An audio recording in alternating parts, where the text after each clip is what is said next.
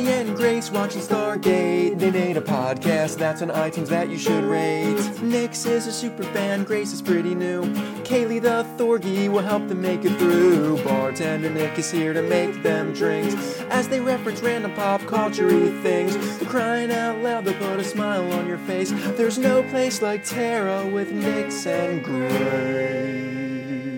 Welcome to episode 307 of There's No Place Like Tara, a Stargate First Watch Rewatch podcast. I am Nixie. And I am Grace, and today we are going over SG Atlantis. Yes. Season 5. Yes. Episode 10. Yes. First Contact. Uh-huh. I don't have an AK. I have Indiana Jackson in the Lab of Doom.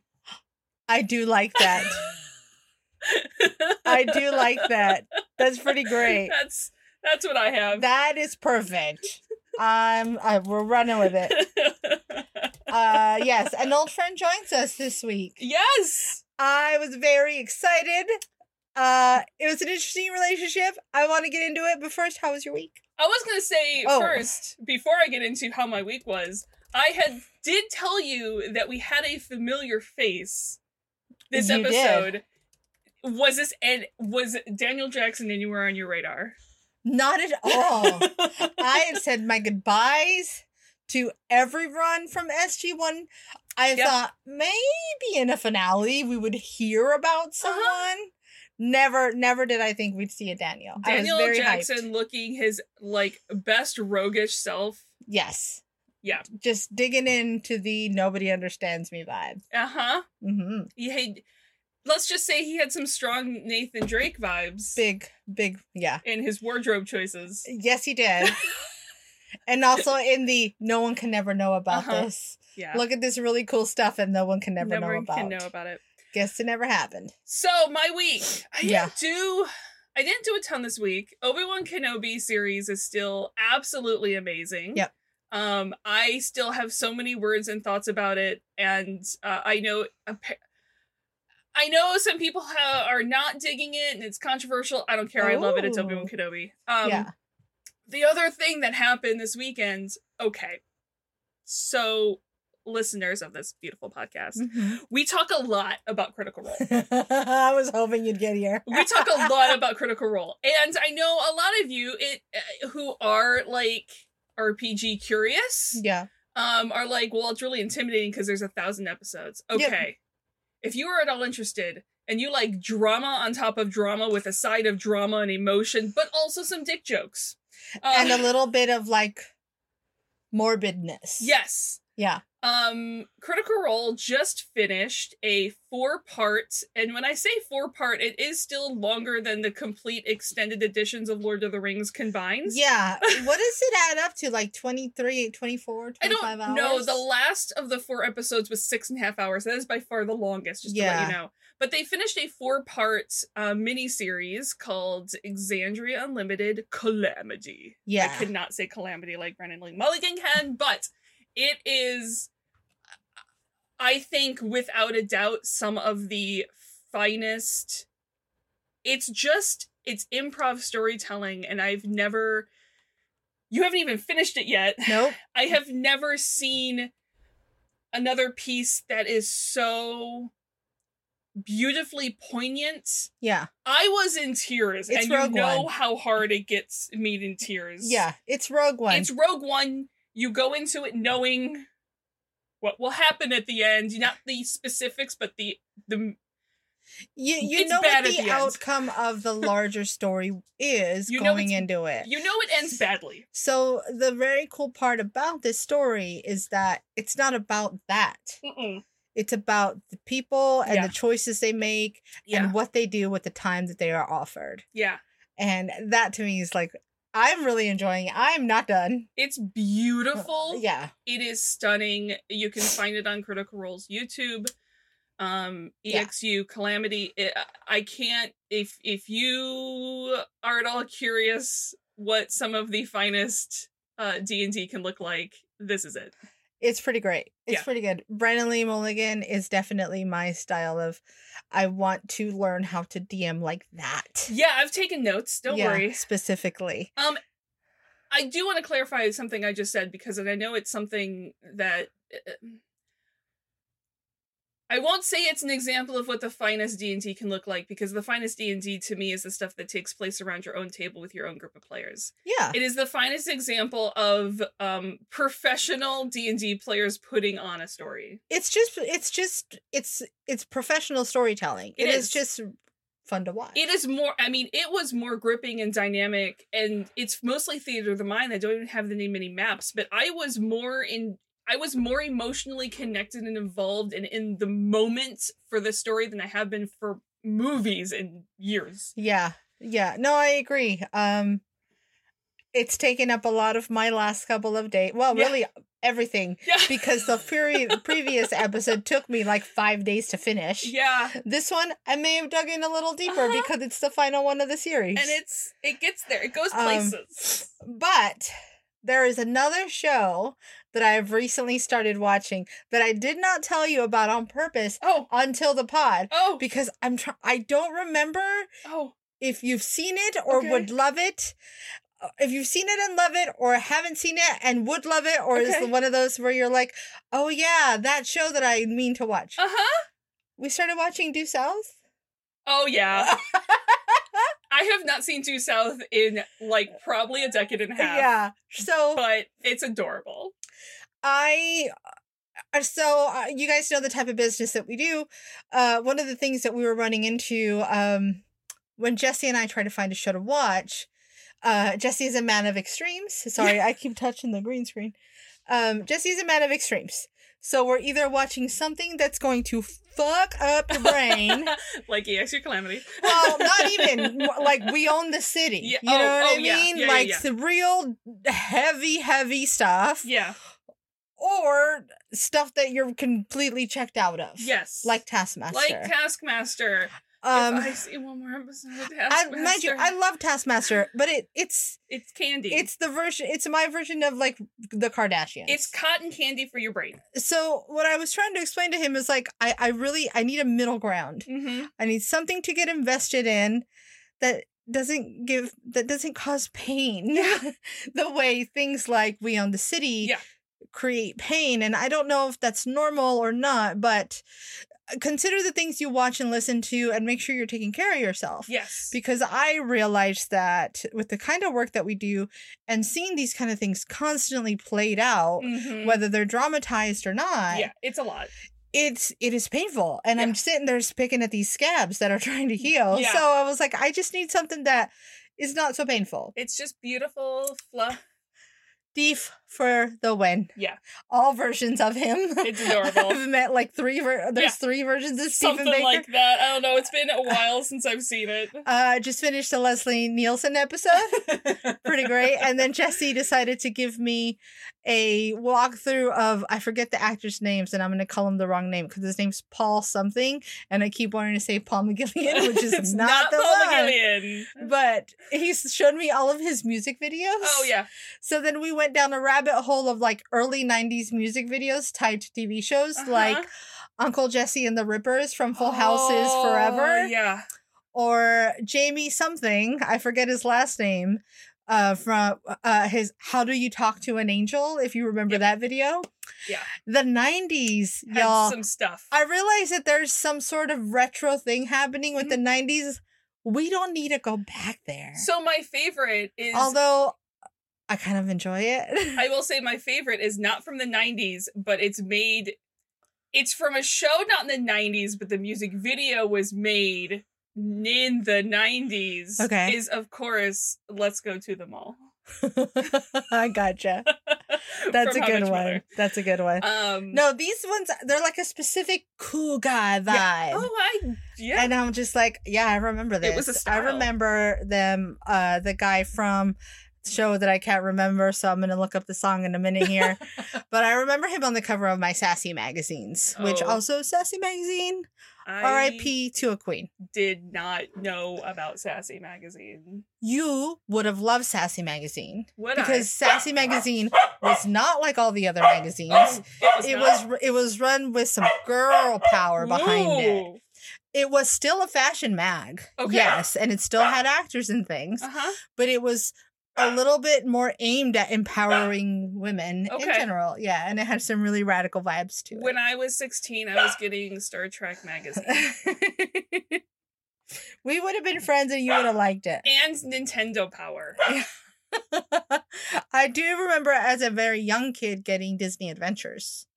I did also get Stargate magazine when that was a thing. I didn't know there was a magazine. Oh yeah. The one other series, it started and I haven't been able to watch the beginning of the new season yet, but I cannot wait, which you will, once I'm able to, there will be a review, but we are busy catching up on The Boys, which, that's a whole other show to talk about, is For All Mankind, season 3 has started, and I'm very excited about that. Oh, the show was called The Heights.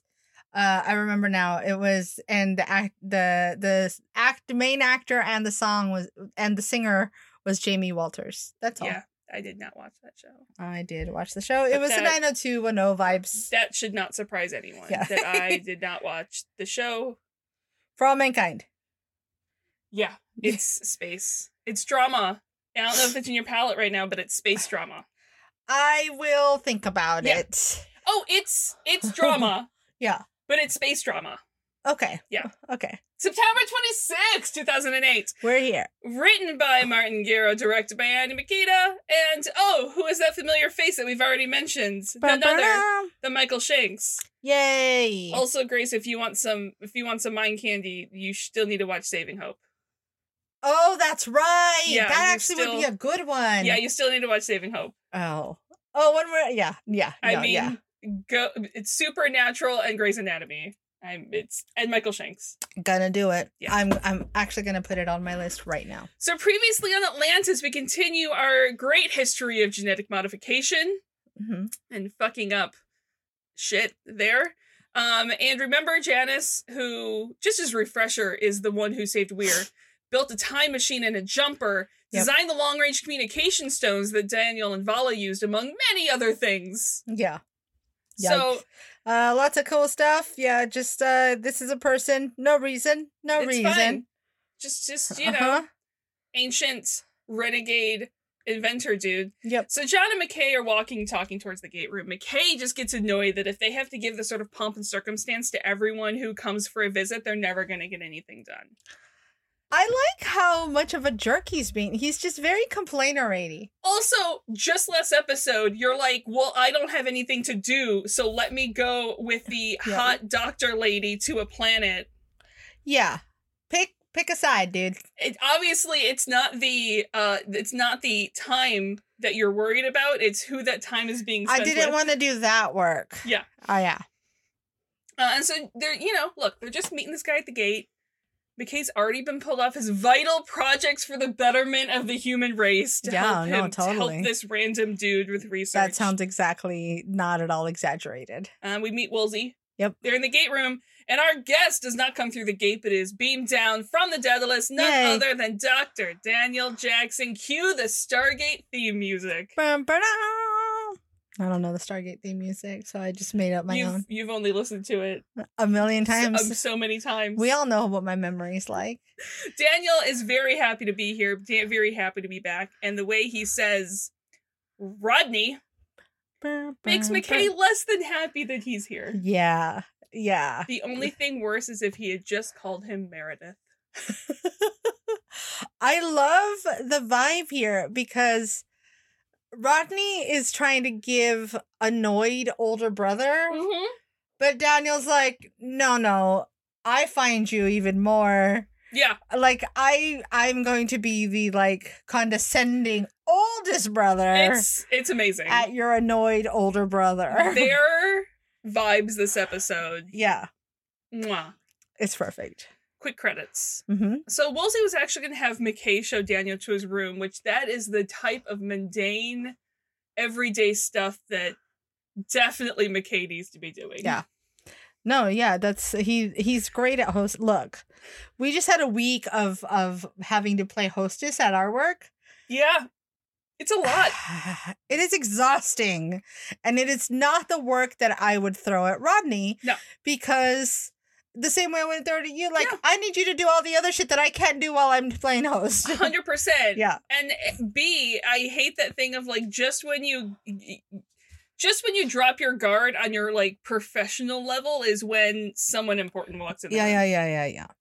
But actually, Daniel really wants to get started on the research. And it's not the exciting exploration of insignificant ancient historical events that McKay assumes it is. Uh-huh. It is actually involving the ancient inventor named Janus. Yeah. I find it a little bit annoying that Rodney is that dismissive of other types of sciences. Would you expect anything less of Rodney McKay? I just think he should be smart enough to go, like, that's not my bag. But to be this dismissive of them, like they're not important, is different. A, we've seen him be dismissive of other sciences before. And Fair. B, specifically as Daniel Jackson, he doesn't consider what Daniel does science. Yeah, well, he's dumb. Well... Yeah. And again, none of this impresses McKay. You don't think McKay didn't pore over the logs of a renegade ancient artificer? Come on. But Daniel comes with information about a secret lab where he hid most of his unauthorized research. I'm pretty sure it's here in Atlantis. Mm-hmm.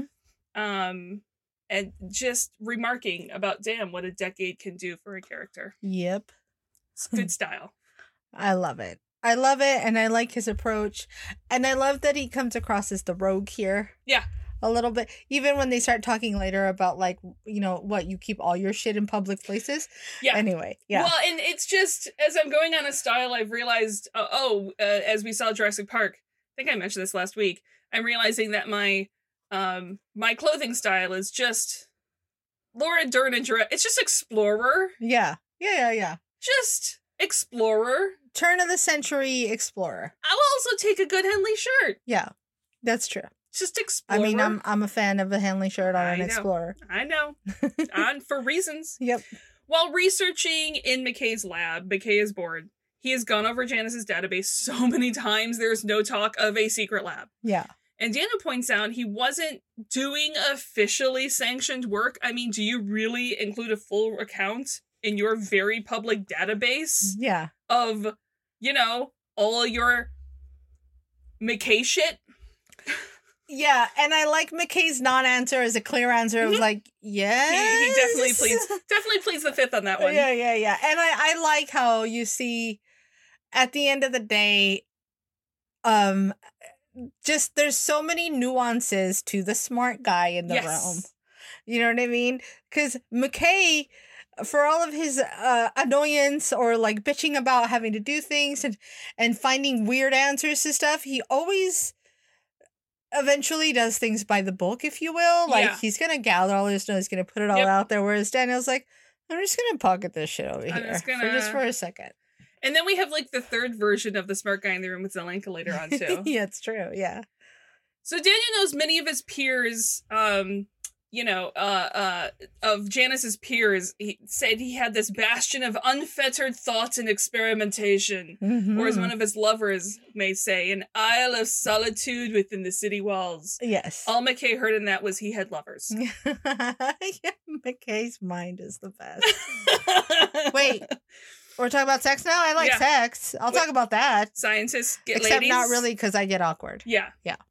Also, people say shit like that about McKay all the time. And sure. And there was an account from a young assistant who said that Janus turned a corner down a hallway, and when the assistant gave chase, Janus was gone. A hallway was a dead end, and Daniel assumes he had disappeared into his secret lab. And, oh yes, by the way, the assistant did mention specifically which hallway, and I guess they should go there because, not that McKay is interested now or anything like that. A little bit, Janus, not that there's not other reasons to side-eye you, but did you just force your assistants to be all your lovers? Because all these notes about your secret hideaways are from your assistants. Yeah. It's like the creepy college professor. I will say, this assistant, they did mention he was a male, so at least he's an equal opportunity. Oh, I mean, creepy. Yeah. That's not even what crossed my mind. It was more just like, so all of the people who work for you are also your sex slaves. Well, I was just more saying, like, at least it's not just like the young hot girls, as like is the cliche. Oh, fair. Yeah. It's just the young hot people. Yeah. Just the frame just gets a little wider is all. Sure, yeah. And while they're doing that, John and Woolsey are also on a project. Heading up, at least Woolsey is heading off on the data list to meet with Todd. Yeah. And John is not taking the bet that Todd will show up and try Keller's gene theory. And I love how, I don't know if it's the earnestness, the naivete, the something about Woolsey where he's just like, but Taylor held up our side of the bargain, so why wouldn't Todd show up to uphold his? There's a lot of like purity in Woolsey in this episode where you're like, what are you coming from? I love you so. The world is not this ideal, or the universe rather. Yeah, it's great. John's like, because Todd already got what he wanted. Yeah. And John wants to go for so many reasons. But Todd and John have a relationship. And that's why Woolsey doesn't want him there. Yep. This is negotiation, and it's best to have the less baggage. Yep. You're allowing Ronan to go on this, which won't touch on right now. Let's talk about that, though. Did he actually allow Ronan, or did Ronan just decide to come when they were all already going? That's a good point. I don't think Woolsey knew Ronan was there until after the ship left. It's like, well, fuck, you're here now. I think Ronan just hopped in the car, if you will. Yeah, you could maybe go, Ronan, hey, don't be there when Todd first show up, and Ronan's like, okay. Sure. Yeah, that's gonna happen. Watch me. Yeah. They were probably trying to leave without him knowing. Yeah. Which is why when Keller found him, he's like, what? Me too. I go too. Yeah. I do love that like the little bit of a bumble with Woolsey, because he's still like, I'm in charge and I'm going to kindly suggest to you, Ronan, what I would like you to do. Yeah. And the only person still, Taylor, I'm sure he'll listen to Taylor, but it's just Woolsey going, hey, John, can you ask Ronan not to do this? It's like when I try to tell Drakey to do something. Oh, yeah. The only difference is then I'll be like, husband Jesse, can you do something? He's like, oh, like it's going to matter that it's coming from me? Our dog doesn't listen to anybody in the fucking world. Here's a treatum. Yeah. Hey, Ronan. Yeah. Would you like a treatum? Go get it. Go get it. Also, John cannot go because he is second in command, and Woolsey does not play fast and loose with the rules like previous commanders, who he will not name. Zing. If Woolsey leaves Atlantis, John needs to stay here in command until Woolsey gets back, and John is not happy about that. Nope. Because he doesn't like to be the man, and Woolsey does ask him to try not to blow her up while she's gone. We have seen John deal with that before, where he feels really weird having any type of power. And John says no promises, and Woolsey just kind of pauses. Damn it! You're joking, right? Please don't blow up the city. Yeah, just don't do it. And the infirmary, Keller is packing the last of her gear, and Ronan just happens to be walking by. Yeah. Offers to help carry stuff. Just hanging out all the time near you. Just sort of always where you're kind of doing stuff. I don't like you. I don't even like you. You ever do that, like in high school whenever I'd crush on someone, or middle school? Like I would take the long way to my class if I passed to their class. Or we would all take turns doing like, which route are we doing today? Well, I know so-and-so has English in the B hall. It's like, okay, well, I'm in the C block, but we can go around and then go the long way to where you need to be. I would like to say yes. It's okay if you didn't. I will leave it with, I don't remember. Yeah, fair. Yeah. I very well could have and don't remember. She does kind of have to go on this mission since she's the one administrating the treatment. If they ever get to the treatment part. Yeah, if this actually succeeds, she's the guy. Yeah. And Ronan's like, well, I should come with you because I don't trust them. And she's like, you don't trust Todd and his Wraith, or you don't trust the entire crew of the Daedalus to protect me if something goes wrong? And he's like, yes. Yep. I'm convinced that he hadn't been told that they were leaving. No. It's like when I was little, this is horrible, but I'm telling the story anyway. There were times where my mom would like swing by wherever I was sitting and be like, say yes when I tell you I'm leaving. And I would be like, okay. And then she'd keep walking, stealth mission. Yeah. And so everyone would be home, my little brother and my older sister. My mom would be like, I'm going to go to the bank. Does anybody want to come? And who the fuck wants to go to the bank with your mom? No. And I'll be like, oh, I'm coming. And we would not go to the bank at all. We would usually go to the mall get our nails done. Listen. And eat money Carl's Jr. is exchanged. Yeah. But it was, I realize now how if I wasn't this child, like there's like that TikTok thing, like tell me you were the least favorite child without telling me you're the least favorite child. It's like, okay, I clearly wasn't that one from my mom. But I feel like that's a story my sister could tell. Yes. Where it's like my mom would leave without me to go to the mall. Yeah. Let's go to the mall. I mean, you're singing my language. First of all, when a man doesn't trust an entire ship to protect you, how do you not blush from that? Yeah. And she stumbles her way through that. Also, be careful because it could also be a little toxic. It's not here, but also yes, yeah. It depends on the person. Yeah. It depends on how that is approached. Yeah. I have a feeling that realistically, in real life, I might find Ronan annoying. If it came to something like that, I'd be like, okay, that's a lot.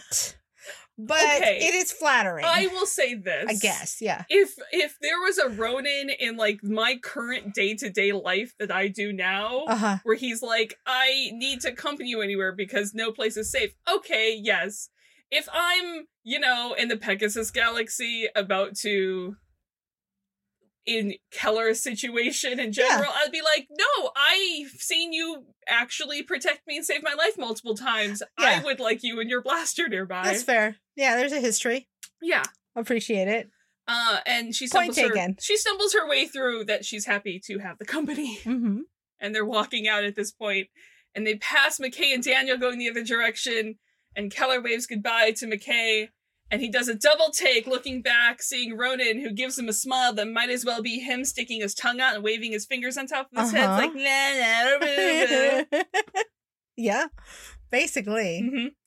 And Daniel, oblivious, is like, are we going this way? Yeah. Can you not with the girls? How are you always just so aware of them? They'll throw themselves at you when the time is right. That's how it works for everybody, right? Yeah. The people who are women who are about to kill you. Listen, the trick is to be married. Yeah. Just be married and forget that you have a wife. Be married, have your wife kidnapped by, I guess it's the Wraith in this galaxy. Yeah. And then you're all set, man. Then you're fine. It's women. Easy peasy. Raining from the sky. Out at the end of the city. I don't know why the visual popped into my head of like women, like when women swoon and faint, but like falling from the sky into Daniel. In my head, it was immediately like a James Bond credit sequence. Yeah, that works too. Because women have fallen from the sky in at least 5 different James Bond title sequences. From the sky. Adele is singing the soundtrack to it. At the edge of the city, in areas that were flooded in the storm in the first year, the place like lights up as they walk through. Probably no one's been here since that time anyway. Sure. And they're essentially looking for Janice's Batcave. Yay! That's all you. If you had told McKay when you beamed into the city, don't say I know where Janice's secret lab is. Just say I know where Janice's Batcave is. You know who you're talking to. Now, here's my question. Yeah. There's a moment when Rodney calls it the Batcave that Daniel looks a little like annoyed, but also like kind of like, oh yeah, okay, fine. Does Rodney in that moment remind him of A, Jack O'Neill, or B, Cameron? I'm going to say Jack, and that's only because Daniel and Cam bickered, but not in the same way. Yeah. That Daniel and Jack bickered. Okay. Because I like the moment of pause, and I like to think that the reason there was that little moment of pause from Daniel before just looking annoyed, I know, was a little bit of like a glint in his eye, if you will, thinking of his friend. I think it's more Jack. Yeah, I like it. I'm into it. And there's nothing here because everything that was salvageable was moved to the main tower. Mm-hmm. Oops, but look, conveniently there are these 3 holes in the wall. What are these sconceless hallways? Which McKay recognizes as sconce interfaces, and I want scones now because for 5 years I didn't know they were pronounced sconces. Sconces. So I thought that scones had two meanings. Oh, I was like, what do you mean? Are scones pronounced scones? Nope. I understand now. You didn't know that sconces were pronounced sconces. I didn't know sconces were pronounced sconces. How many times can we say the word sconces until it loses all meaning? Listen, it's already lost meaning because in my head, I just want scones. Scones.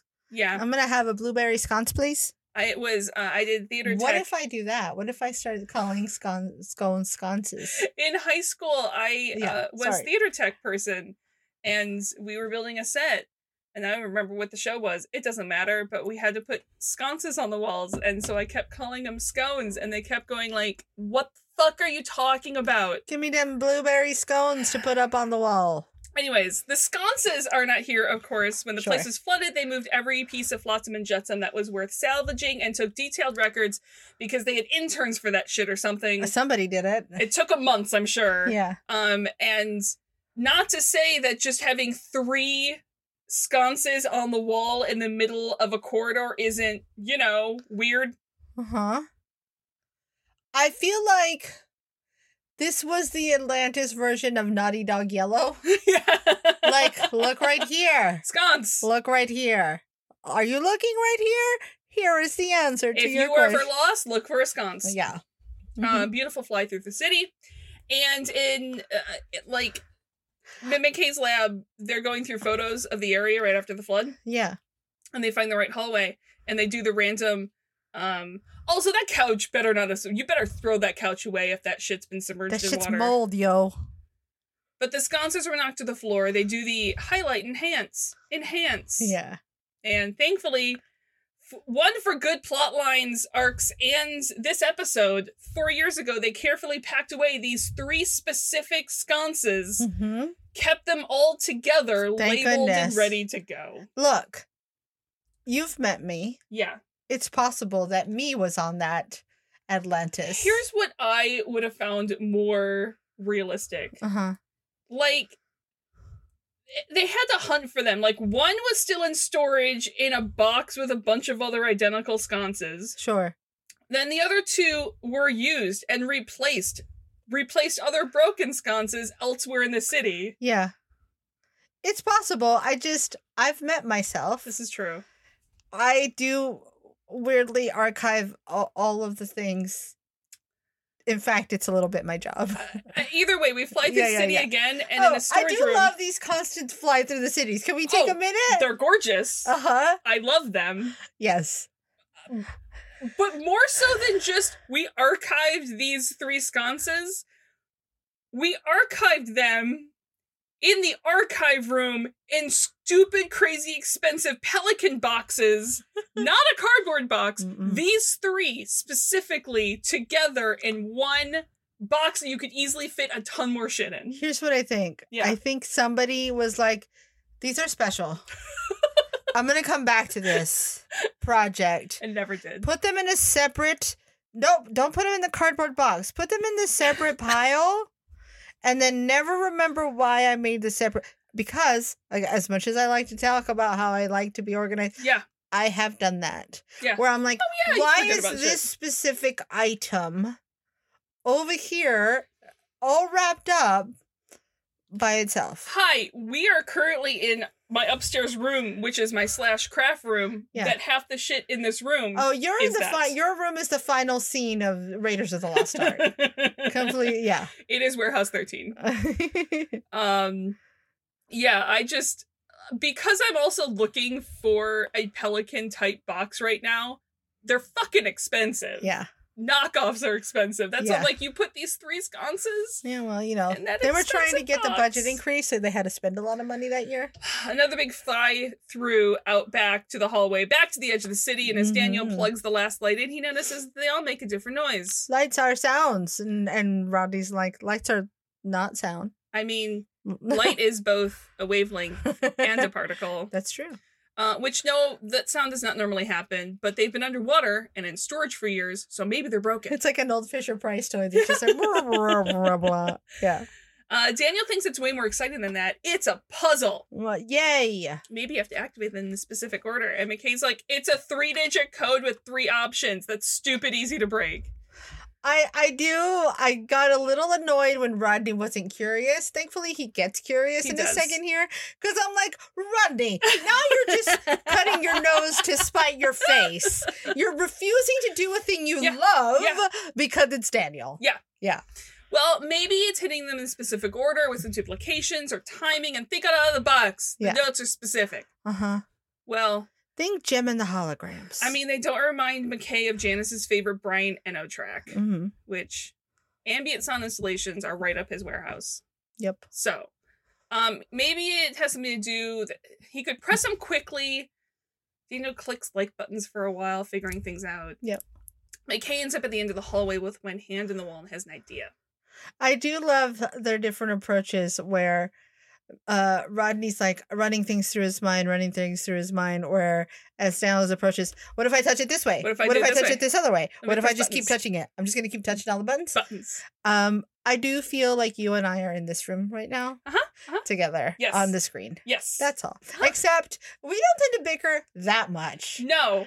Yeah. Although we did learn that we do bicker. We had a fun moment, and I don't think we shared it on the pod. No, we did not, because it happened. No, it happened Friday, but we didn't share it on the pod. It was like last Friday or something where there was a big bicker that you and I had, and then I thought, after we were done, we were fine. Yeah. The rest of the room had a vibe. Pins could have dropped. And I was like, oh, we made that. They don't realize how we bicker. And we're fine. They don't realize how we discuss problems when we have two different opinions. Yeah, to where we just keep talking over each other until we figure something out. We brute force an answer. It works. It works. Other people did not know that's how we work. Other people are like, Mommy and Mommy are yelling. It was quite amusing. Yeah. Anyway, so McKay has an idea. He tells Daniel to go to the end of the hallway and press against the wall real hard. And it's McKay's turn to tell Daniel to humor him. Yeah. And on the count of 3, he wants Daniel to push as hard as he can. McKay just quickly hits all 3 in a row so they harmonize at once, and Daniel face plants through the wall. Yay! Daniel, you should have better balance than that. I get that you went hard, but also... just be a little prepared on your feet. It doesn't matter which order the notes are played in. It's all of them playing at once. That is the key. Yes. So he does it again and just walks through the wall. And on the other side in the dark, Daniel's like, ow! Fuck you much. Yeah, a little bit. I like that he stays there for dramatic effect. Yeah. Because he probably could have gotten up by that point. But he's like, no, I'm going to stay here and show him what he did to me. It's controlled harmonic resonance, which supposedly Tesla was working on before Edison trashed his lab because Edison was kind of a bit of an asshole. And the wall was designed to become destable when hit with a very specific harmonic resonance. And the strong magnetic property of the particles is what keeps the door as a wall the rest of the time. It's like a solid mass hologram. Nice. So basically you shook it. You shook it loose. You shook it at a very specific frequency. To shook it loose. Yeah. It's like quicksand. Yeah. If there's certain ways, well, I feel like there's something else. It's like sand in general. If you stand on it certain ways, you stand on it. Other ways it'll give. Anyway, I don't know. It's like I'm trying to think of what the other thing is I'm thinking of. Yep, it's the fluid. It's something fluid. Yeah. Where you have to run across it real fast. Yes. And I just forgot the name of it. It has a famous scientist's name attached to it. Blah blah. Yep. So Daniel got out of this. He could have walked through the door instead of falling through it. Well, yes, McKay admits exactly he knew what he was doing. Yeah. But welcome to Janice's secret lab. Yeah, we as did the place lights it. up, as they stand up and we get a full, beautiful camera shot around the whole place. And unknown to them, there's one panel where a red light is flashing. Those are always good. Red lights, great. Yep. Great sign of things to come. And we see a planet. That has a red light flashing on an ancient-looking technology and a guy in a full armor suit telling the others that the device has been activated. So at the risk of spoiling a plot thing in the next Horizon game, I'm going to call these guys the Zeniths. The Zeniths? Yep. Cool. These are Zeniths. And if you have played Forbidden West, you know what I'm talking about. That's all. Meanwhile, on the Daedalus, Woolsey is in the room of requirements, writing and going over notes, which we find out is a speech he's working on. Oh, boy. And I find it sweet that even Woolsey notices that she's barely without her burly protector these days. Yeah. But Ronan's in the lab. Probably sleeping. Yeah. The speech is, well, because this is a momentous occasion. You know what it is? She said, I'm going to go talk to Woolsey. And he's like, I'm good. I'm going to stay here. Yeah. It's a momentous occasion. The Wraith are going to take a step forward, not only for their own benefit, for that of the entire galaxy. It's an historic date. He believes it deserves some recognition. So far, he's a little ashamed to admit all he has is today is an historic day. Oh, boy. You know, it's a work in progress. He's so pure-minded. I know. He's like, I just want to create a cool thing for the future. I know. And like, because these are the things that he grew up on. Yes. He probably reads famous world speeches for funsies. 100% he does. Yeah. Anyway.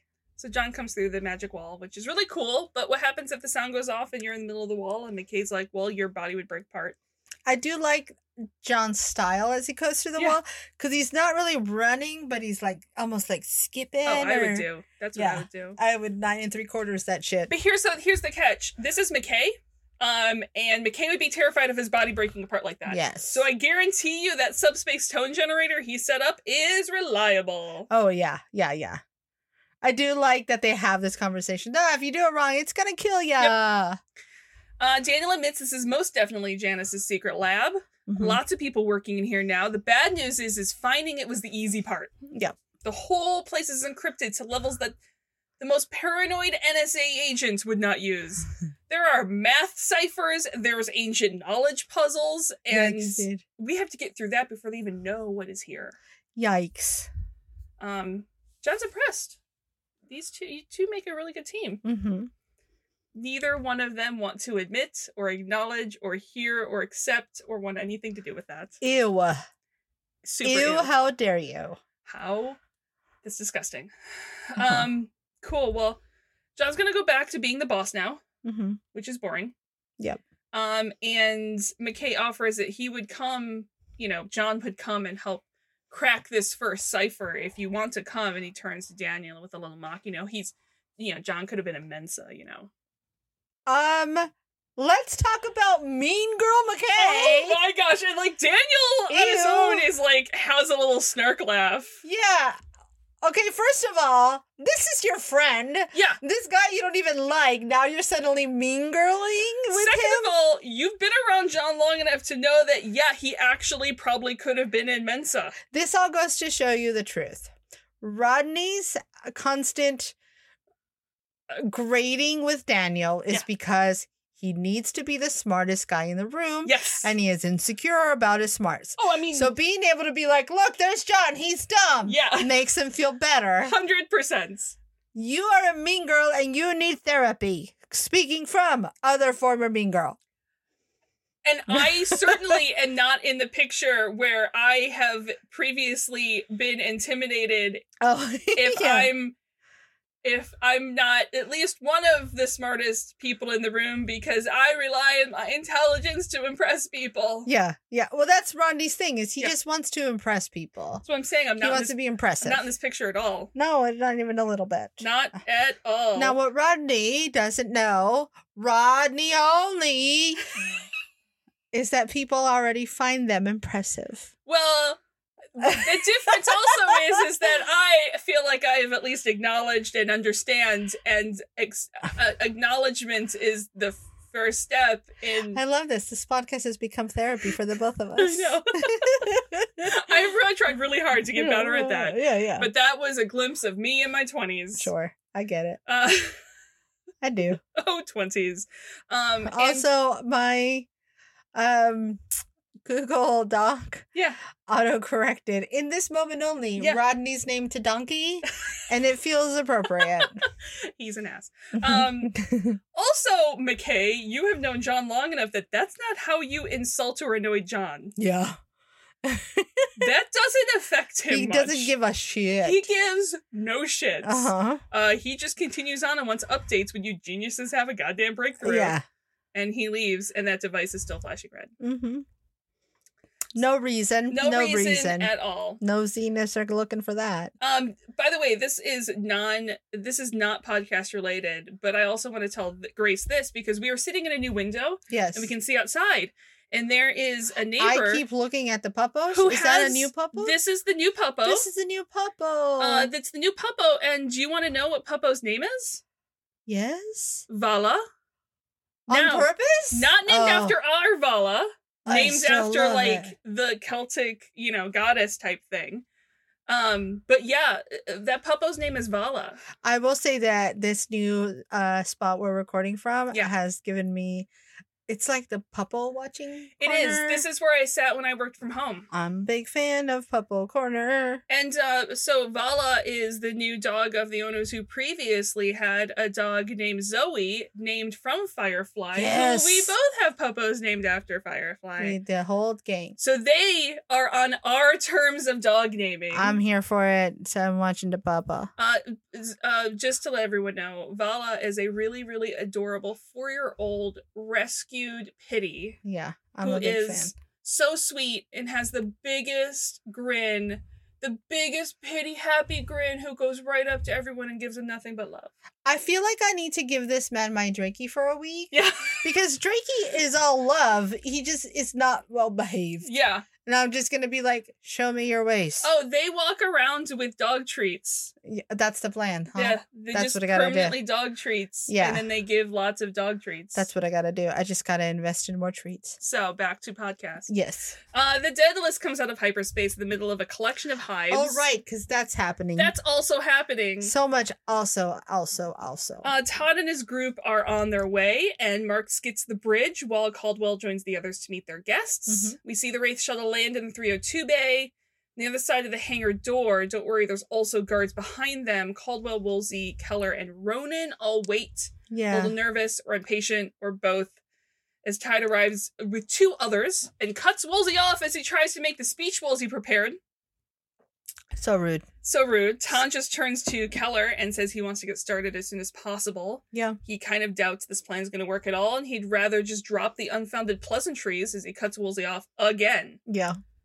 And Woolsey just tells Keller to go ahead and lead the way. Oh. Real fucking annoyed. Yeah. He wrote a whole speech. Poor guy. I feel like he's a little bit sad, too. Oh, he's sad. He's just bummed. He's like, you can still put it down in the record books. 100%.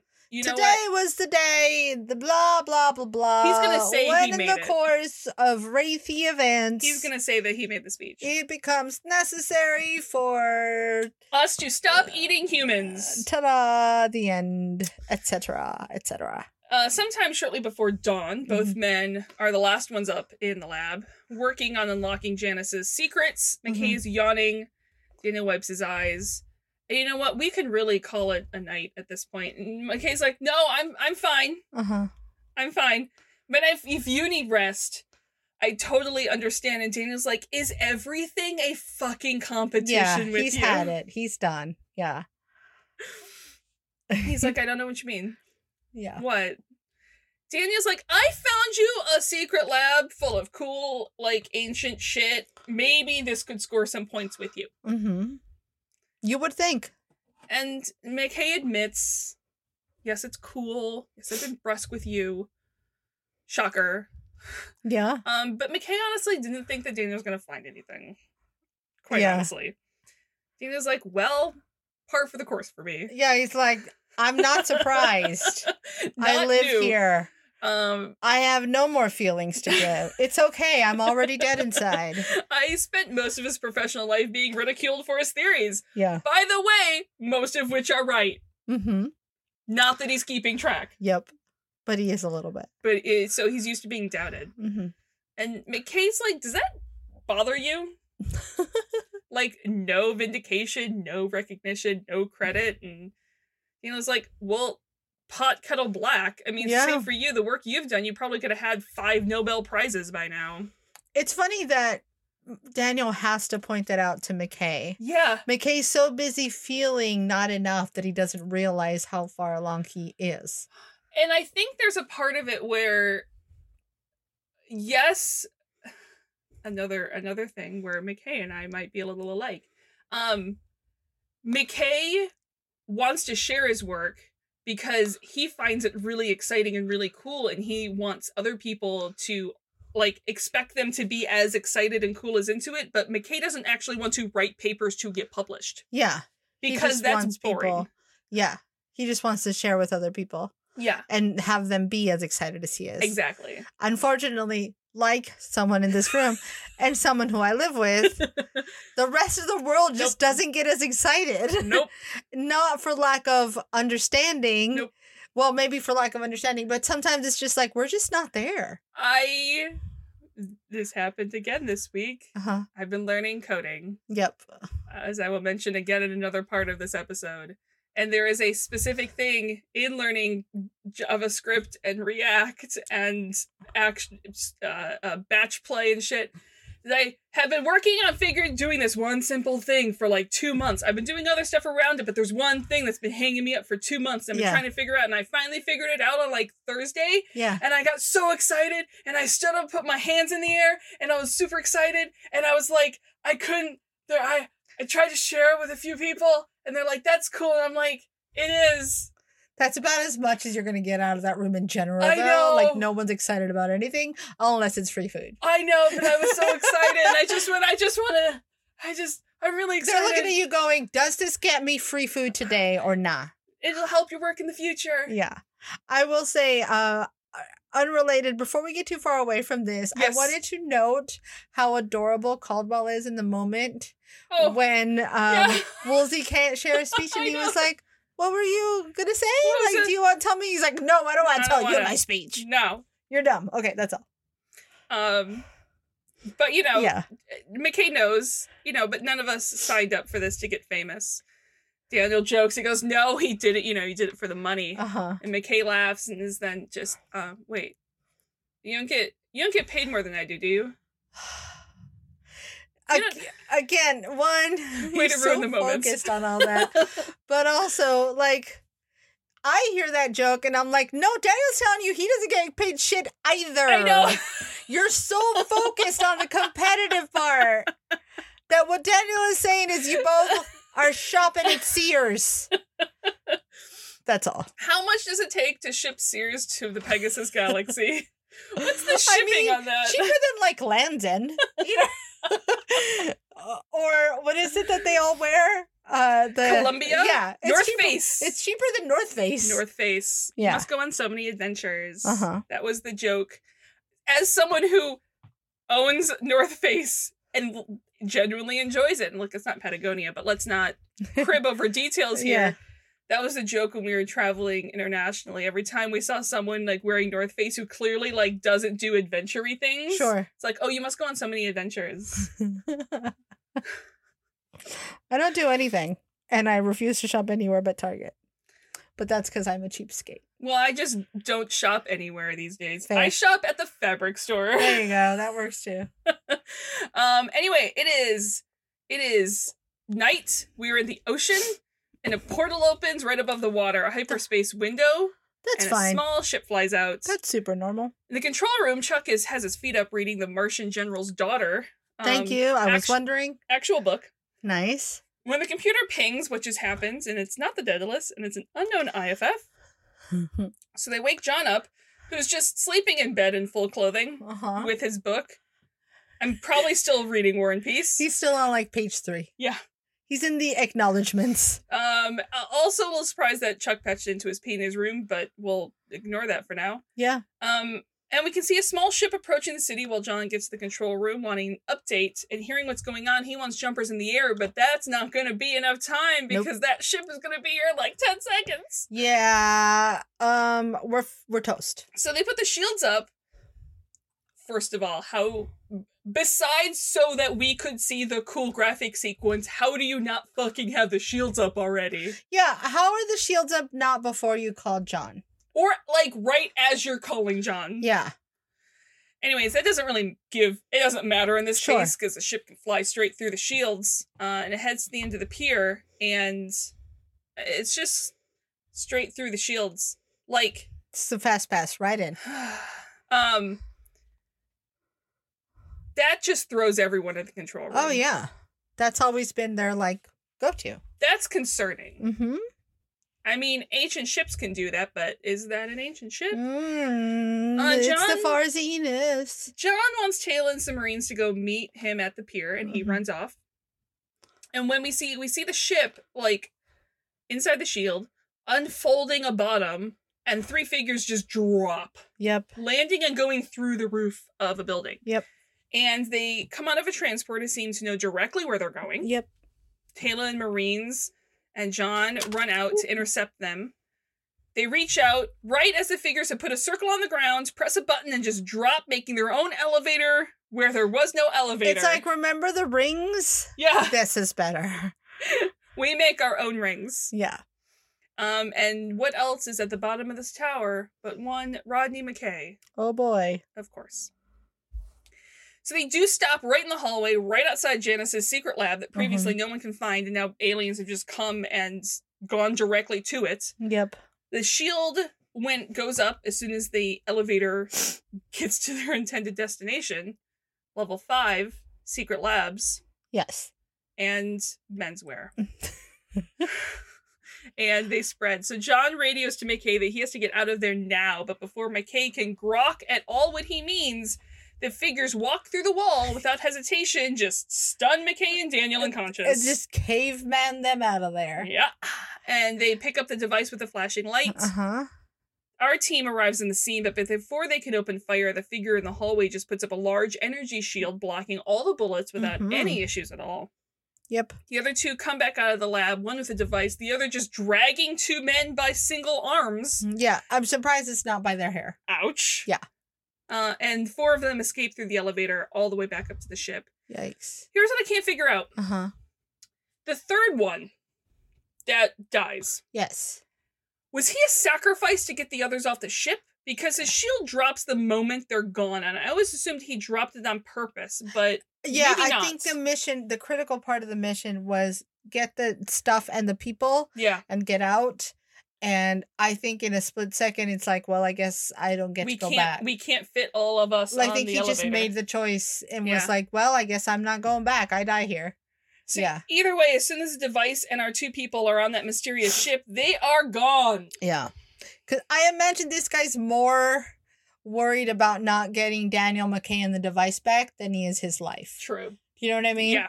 Yeah. So very soon after, at dawn, we plan. Zelenka also is on the scene. He scans the figure, but really don't know what the fuck is going on. Yeah. So they're going to get a gurney and put it under the medical scanner. And yes, the rumors are true. McKay and John, not there. And Daniel. John is clearly... Yeah, I gotcha. Yep, McKay and Daniel are not here, and John is having a hard time processing that. Yep. Because it all happened very quickly. But they're alive still, as Daniel gently smacks McKay awake. Since Daniel is new to this galaxy, he was really hoping that McKay would know what the fuck is going on. Yeah, how often does this happen to you? And who kidnapped them, but no, they're in a cell with some bars, but mostly lasers and black. And it's real odd that they discover Janice's secret lab, and then less than a day later, aliens go straight to the alien lab and then kidnap them. Crazy how nature do that. That's fun. On Atlantis, they're trying to put the pieces together. Obviously, the figures knew exactly what they were looking for, in and out, wasted no time. Teyla noticed the device they took with them as well as they left. Yep. Inside the lab, Zelenka admits that they haven't even been able to inventory this shit. They have no clue what they took. We don't have interns like we did after the flooding. No. Yeah. They were all killed. In the floods. In the floods. They're all killed by Wraith. Yeah. They are our sacrifices to the Wraith. All the red shirts. All the red shirts. And everything in this lab came on when the guys came in, most likely when McKay and his gene came in. Yeah, makes sense. And John figures the most likely answer is that something was broadcasting a subspace signal and was turned on with everything else. Sounds right.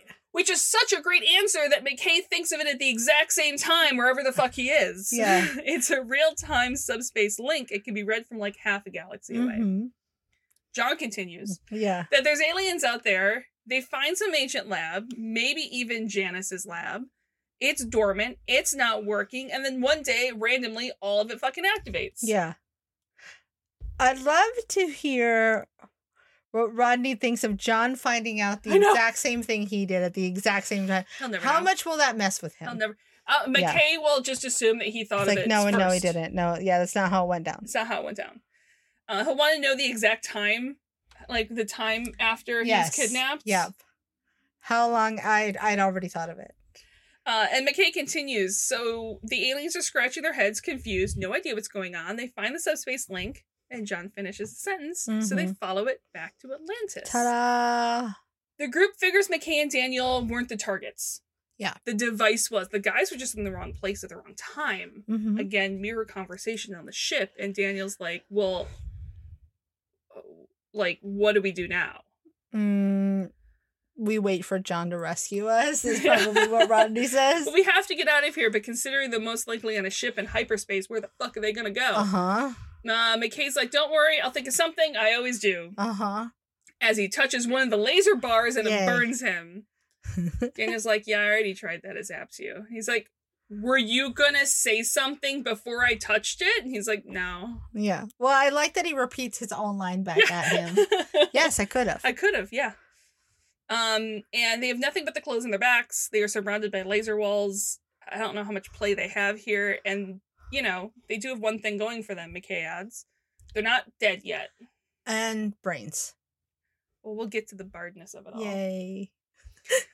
So I'm sure Keller would love these guys mucking around in their infirmary. In her infirmary. Yeah. But scanning the figures isn't doing much good. Zelenka tells them that the suit is emitting EM field. Yeah. And it's blocking the scanner. No idea how to turn it off. So no clue if there's a human inside, if there's a robot inside. Yeah. We can't penetrate the suit with science. Nope. Yeah. Taylor remembers Weir telling them that there were other advanced civilizations out there. And so, like, maybe this could be one of them. And I just noticed and would think it was telling that this was from the last time they encountered Weir. Yeah. When she was Not Weir. Yeah. And she is like, Weir told us this. Yeah. I don't know if everyone in that city would phrase it that way. Yeah, I agree. I think Taylor's one of the few who would. Even if she didn't think it, though, I feel like she would phrase it that way in order to make it a valid statement. No, I agree. I think that Taylor is someone who's like, that was weird. Yeah. She may have been uncertain, but I think that last move solidified it. Well, John figures they just made first contact. What a first contact. Yeah. And they should cut the suit open. That sounds like a great idea. So they try to cut the suit open, and Zelenka dulls a blade in minutes. Yeah, yikes. And John's like, well, what about that soft neck section of the armor, which Zelenka's hesitant at? Oh. Because here's the thing. They're pretty sure it's dead. But, like... What if it's not? It's not confirmed. Also, I'd be hesitant even if I knew it's dead, because being dead doesn't necessarily stop something from rising up and attacking you. Yeah. I would have trouble cutting the way they're cutting. Yeah. I think I'd be like, we need like a quick machete hack. So you can hit it and go. Hit it and go. Yeah, the amount of time he has to sit there is the part that would get me. Yeah. Anyways, he gets another blade and a larger blade. It does start working. There's also this like problem of there's now a blinking light that is blinking faster and faster. It's probably fine. On his chest. It's probably fine. It's probably not a self-destruct. Everyone runs from the room. Suit and body blow up. Yikes. Keller is going to be so mad. Yeah, they made a mess in her lab. If they do not clean that mess up before she gets back, she's going to be pissed. You think that having the suit blow up was the most explosive thing? No. She'd be so mad. Yeah. Whatever is in that suit must remain a secret. On the Daedalus, Keller and Todd are working. Keller has done over 100 simulations. They've all worked. Todd's like, we both know that computer simulations and live trials, two different things. Yep. And you can tell Keller is nervous with, like, don't falter, but nervous about working this close to Todd. Yeah. Keeps the eyes on the guards that are there. She's like, look, this isn't being done cavalierly. I stand behind all of this. This will work. And Todd's like, yeah, maybe. Yeah. He's very blasé about it. And Keller asks him directly, like, do you even want this to work? That's the question. He goes, look, I see the benefits. And even if it was just used on some of our soldiers, our troops, the cannon fodder, if you will. Yeah. I mean... I love the side eye she gives him when he says this. Yeah, why waste the resources on someone who's going to die anyway? Sure. But the non-soldiers, the higher-up Wraith, it's going to be really hard to convince them to give themselves over to the good of the human race. Sure. Keller's like, but this is for your benefit, too. If you don't have to feed on humans, the war's going to be over. And Todd's like, but then what would we do? Yeah, that's where our fun is. Who would we be? That's really the issue here, isn't it? And Keller realized that there is a lot about the Wraith she does not understand. Yep. So, the ship with the brains arrives on Hoth. Yeah. I'm pretty sure it's Hoth. It's called Hoth. That's how it works with cold planets. Land covered in snow, there's a base, and the device and the men are led down a hallway. Daniel tries to bard with them. Not barter, just bard at them. To talk to someone in charge. McKay's just cringing in pain. So they're led to a different lab. Yep. Very ancient feel, and told to get the device operational, and just left there. Get to work. McKay's like, I don't even know what the fuck this device is. And the door's shut. There's no controls for the door on this side, so he can't, like, override them or anything. Where do they go bathroom? Corner. Oof. In the room with the glowy thing. Look, nerves is going to make some people need to poop. If you just go into the room with the glowy thing, when the electricity hits, it'll just burn it. There you go. Yeah. They don't even know where they are. McKay figures it's another Janus facility, which sucks because that means it's hard to find. Yep. Which means rescue won't be soon. And finally, McKay recognizes that there was a device also brought with them. Yeah. That they're supposed by the to way, make operational. And since McKay figures they won't get much information from Talkie McSays-a-lot out there, let's dig into the consoles and see what's what. And there's a moment where Daniel's about to turn something on, and McKay's like, no, not that, because I want to do it. Yeah, I want to touch the button. And he reaches across and presses the button, and then just kind of pushes Daniel out of the way so he can be the one driving, and Daniel may soon find himself figuring out the device on his own, because he may kill McKay. Yeah. Makes sense to me. Yep. John and Amelia are walking and talking up the stairs to the control room. They're on full alert. Jumpers flying in formation. Chairs ready and waiting. Marines on every 5th floor. Zelenka may have something, though. He's been working through the idea the device was broadcasting a subspace signal, and while he could track it easily if it was here in Atlantis, it's not. So instead, he's using the work of Laszlo, baby. Bye-bye. I'm fucking up that name as a starting spot, and honestly, no offense, Zelenka isn't sure he can dumb this math down far enough for it to make sense to John, and John's like, fucking try it. John's patience this episode with all of these fucking assholes being like, are you smart enough to even be here? I have hidden math intelligence, bitch. And it's like, motherfuckers, I am in charge of this joint. Pretend. Yeah. You'd be surprised. Yeah.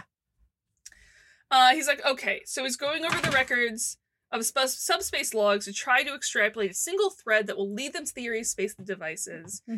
He's like, was that so hard? He goes, well, it's not really an accurate representation of what I'm doing, but sure. God damn it. Sorry. But Laszlo Bebaj, and yes, I'm pronouncing it wrong. He's actually a Hungarian professor of computer science and mathematics at the University of Chicago. Oh, okay. And according to his wiki, his research focuses on computational complexity theory, algorithms, combinatronics, and finite groups. Wait, what was that? Whatever that word says.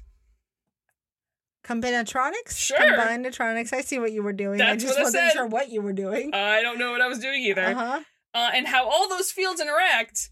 And half the stuff on his Wikipedia page, look, I'm not going to pretend I know anything about it. It is not my area of science. And half the words, I don't know what they are. Like graph, isomorphism, and quasi-polynomial time. Like, isomorphism sounds like two exact opposite words put together. That's, I'm like, I know what parts of those words mean, and I do not know what they mean. And they are contradicting each other. I feel like this man made up his own science. You know what? Here's the thing. Uh-huh. A lot of the greatest scientists kind of do. Oh, I didn't mean that in a negative way. Yeah. I just mean like he just made it up. So we don't get to know what it means. Unless you listen to him and understand it. Mm-hmm. It's about his book. I'm sure it's real interesting. Not my corner of the world to understand. Oof. So, in the alien lab, McKay is looking at some device in a blue-tinted room, and Daniel realizes this lab is tied into some serious power generation. Yep. Unlike Daniel has ever seen before, and McKay realizes what this place is. Mm-hmm. It's an endgame machine. Mm-hmm. And if it works the way he thinks he works, it would end the Wraith once and for all. Yeah. And Daniel's like, well, how would you destroy the Wraith? McKay's like, I never said destroy, although be a byproduct of it. It would stop them in their tracks. It cuts, slow, and booming blade combined. Yes. Yeah. It creates a very specific subspace static, mm-hmm. like turbulence. So while they're mostly the same and they do the same thing, every race has their own builds of hyperdrives. Sure. Ours are based on the Asgard drive with human twist in it, because we like to flavor things. Sure. And the Ancients had their own, the Wraith have their own. And if that device in the other room can function safely, it will disrupt the specific subspace frequencies the Wraith use for their hyperspace drives. Yikes. So while they could engage their hyperdrive, that layer of subspace would be destabilized and their ship would get ripped into a million pieces. Yep. Which both are like, that's real effective. Yeah, it's good. Because even if word got around the other Wraith to not use their hyperdrive, they're just stuck on sublight. Mm-hmm. And anyone else's hyperdrives are safe to use. They can just go and pick off the Wraith one by one. You can just sneak attack them all. Let them die in the vastness of space. Uh-huh. But that idea is great. But any idea that great has to have a catch. Yes. And this catch is that Janus ran a 3-day test 10,000 years ago and shut down the program because of unexpected side effects, which is to right now, McKay has no clue what they are. Super great. And the one little piece the alien stole from the Atlantis lab is the key. Janus brought it back to Atlantis and still kept it connected to the system here. Mm-hmm. And yeah, McKay absolutely can get it up and working, but should he? Yeah. I mean, do we want to move the clock forward? Look, the last time McKay did something like this, he kind of destroyed a solar system. Yeah. And Daniel isn't keen on unexpected side effects. I appreciate Daniel's like, well, don't do that, but also not like shocked because okay, yes, okay, Sam's done this before. But so what else are they supposed to do right now? Here's the beauty. Atlantis team, you are not used to having a full bard with you. No bards on there because Weir was close. Yeah. Yeah. But what they do next is they talk. Mm-hmm. So the aliens come in and our bard starts a barding. Unfortunately. Yeah, well, we're not saying he rolled well. Yeah. Look, ending the Wraith's reign over the galaxy sounds great. Love the idea. On board with it, but obviously there's a reasons why this project was abandoned. It can't work safely. Yeah. The figure in front of him says nothing. The Zeniths don't give a shit. We share the same goal. We want to end the Wraith. We may have a lot in common. Again, no shits. Nothing. Given time, sure, we could get it up and running, but we have to contact our people because, like, I'm not that kind of scientist. Mm-hmm. And the figure just turns to McKay and goes, look, if you don't get it operational in an hour, we're going to kill him. Interesting. And when McKay repeats that he understands that, the figure just turns and leaves. Yep. That, ladies and gentlemen, is what happens when you roll a 1. Yeah, it's bad times. It's not good. That's a critical failure. Yeah, they're lucky they're not dead on the spot. So McKay just turns back to the console. Great plan, Danny. Yikes. And Daniel is pondering something unrelated to that. Why the suits? They're in battle. They're not like SWAT gear. Mm-hmm. Maybe it's protective? This is where I relate to Daniel. I'm like, let's look at everything else in this picture. Maybe they can't breathe our atmosphere. Like, why are these people still wearing They're probably these just suits? allergic to water. They probably are. Mm-hmm. So, cool. Or, like, the Mandalorians, they take an oath. So, Yeah. Never reveal themselves. Well, I was making a science joke. Yeah. Dumbest movie ever. Okay, I'm done. Oh, I was there too. Oh, got it. I was just giving a separate... Got it. I'm with you. Yeah. That movie's ridiculous. Mm-hmm. So McKay's like, cool, let's just add that to the list of items that has nothing to do with the task at hand. Mm-hmm. Daniel's like, yeah, but it might be the key to figuring out who they are. And yeah. He's like, cool, you work on that. I'm going to work on making sure we aren't killed. Yeah, again, laser focused. Yeah. Isn't the only approach. Yeah. So in the Atlantis control room, Zelenka has a guess of a planet that they're on, like 80% sure. And it's reinforces the idea there's like a coordinate system for where the planets are, because there's no other reason they'd have a number that would make sense. Yeah, I think you're right. It's coordinates. We're just gonna make that choice for them. And there's no gate on the planet. The Daedalus is out of communications range, and the rendezvous point with Todd is nowhere near a Stargate. Mm-hmm. So, John is going to get a team ready. He wants Zelenka to boost the subspace communications on a jumper as far as he possibly can. They're going to gate to as close as they can to where the Daedalus would be, hope to be able to radio them, and have them pick them up on the way to rescue Daniel and McKay. Perfect. Everybody wins. In Janice's mystery other lab, McKay's actually ready to turn the device on. Mm-hmm. I mean, it wasn't broken. Janice just turned it off. Yep. They have the device part they need. They have a basic understanding of Janice's coding style, which, as someone who is learning code, my brain hurts just thinking about trying to understand unfamiliar code. Yeah. My brain might be bleeding from that. They have McKay's ATA gene. They're ready to turn it on. Mm-hmm. And Daniel reminds him, you don't have to do this.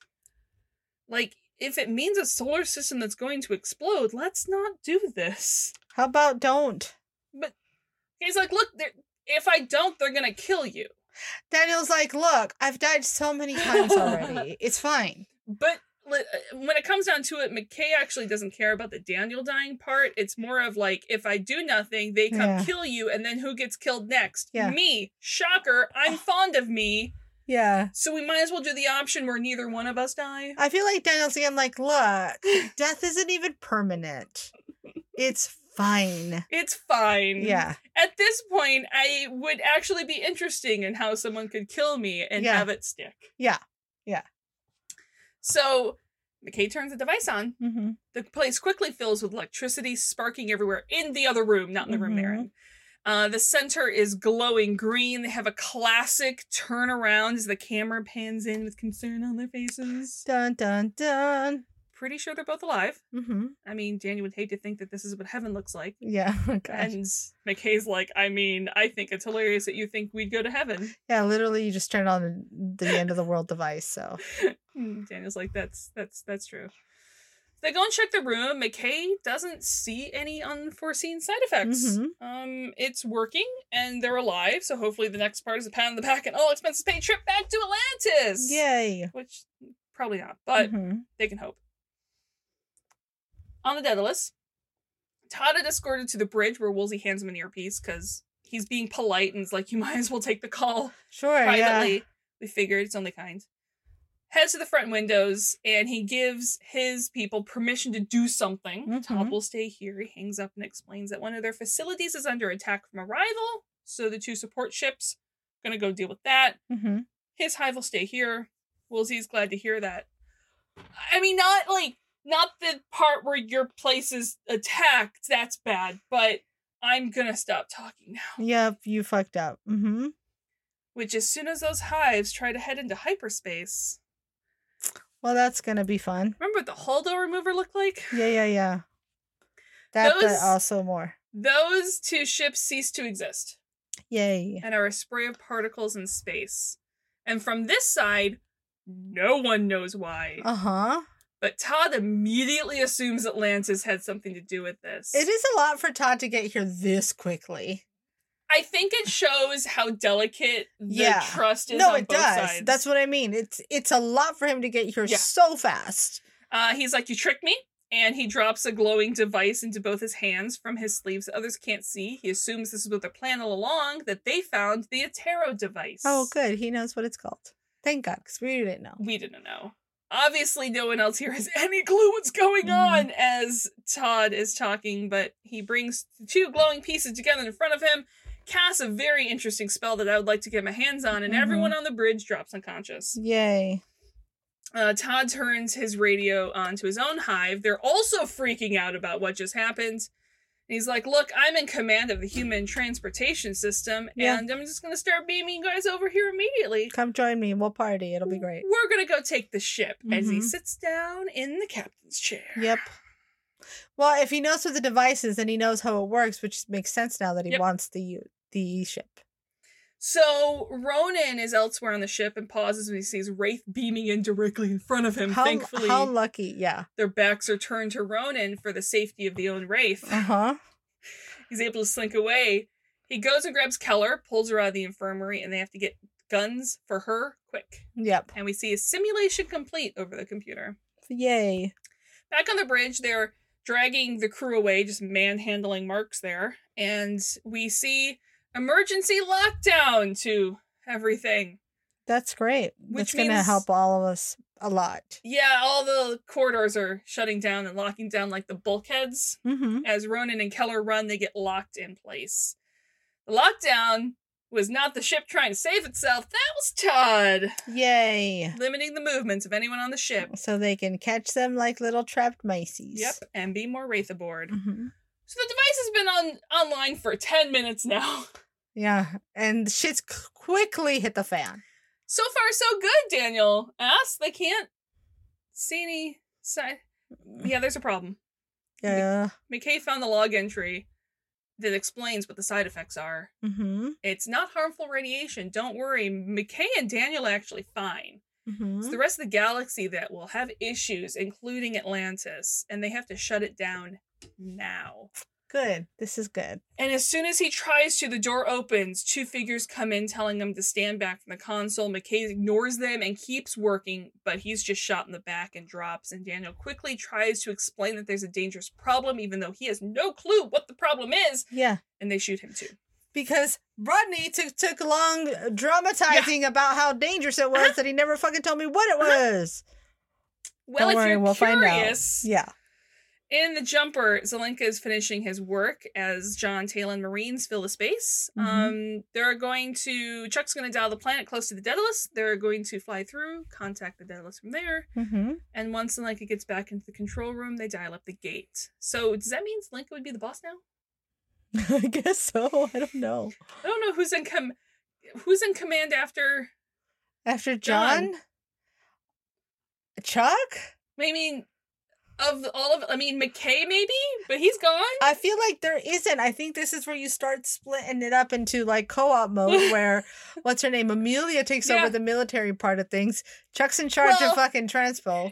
No, we do have someone Kevin Lauren. Smith, Lauren would be in charge of the military. Fair. But like this is where they start to split. You know what I mean?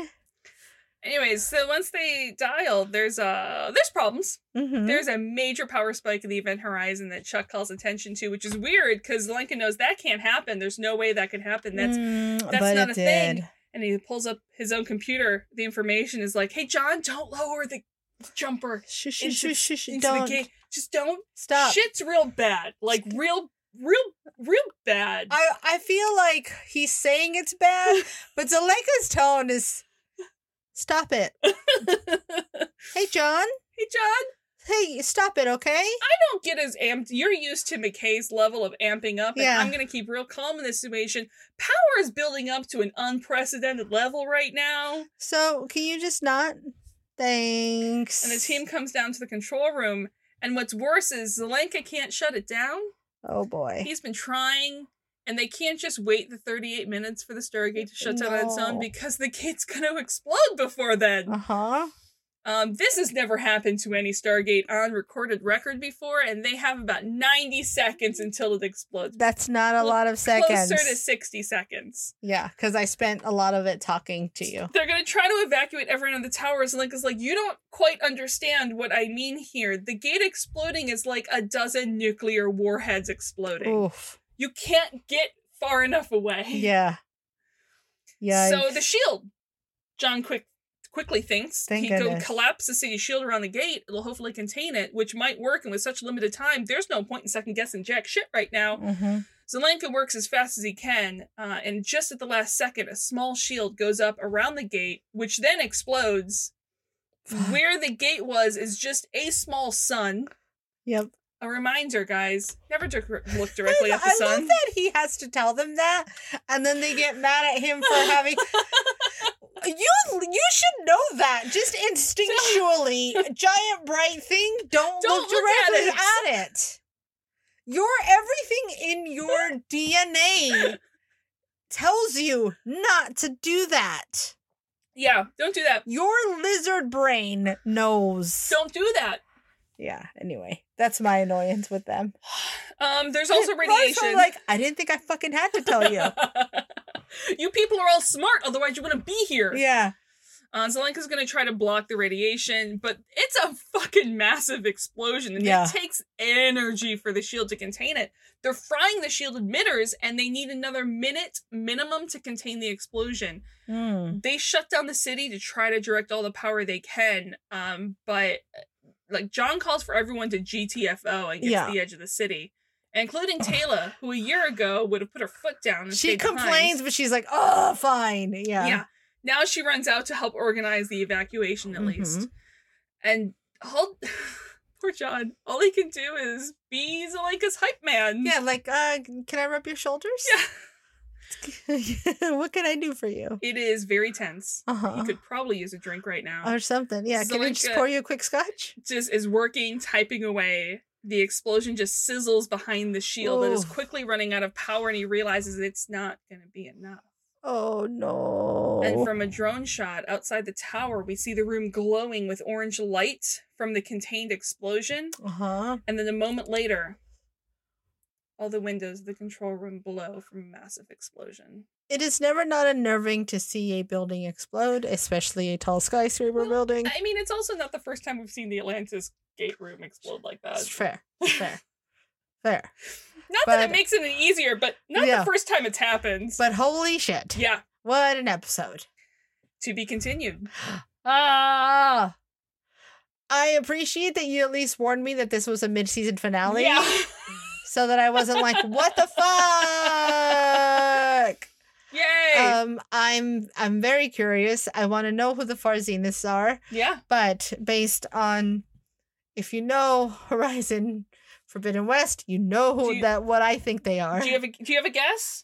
It's ancients. You think they're ancients? Yep. Okay. It is some sort of weirdly, creepily evolved ancients that now have to live in these suits or else they'll die. Okay. I just took a drink. Yay! Yay! We'll see you guys next week. Yes. Until then, find us on Twitter at Terra Podcast. Find us at Facebook, There's No Place Like Terra. Email us at There's No Place Like Terra at gmail.com. Rate us, like us, review us at patreon.com/There's No Place Like Terra. Then rate us, like us, review us wherever you listen to your podcasts. Daniel will save them all. Daniel will save all of us. Okay, bye. Bye!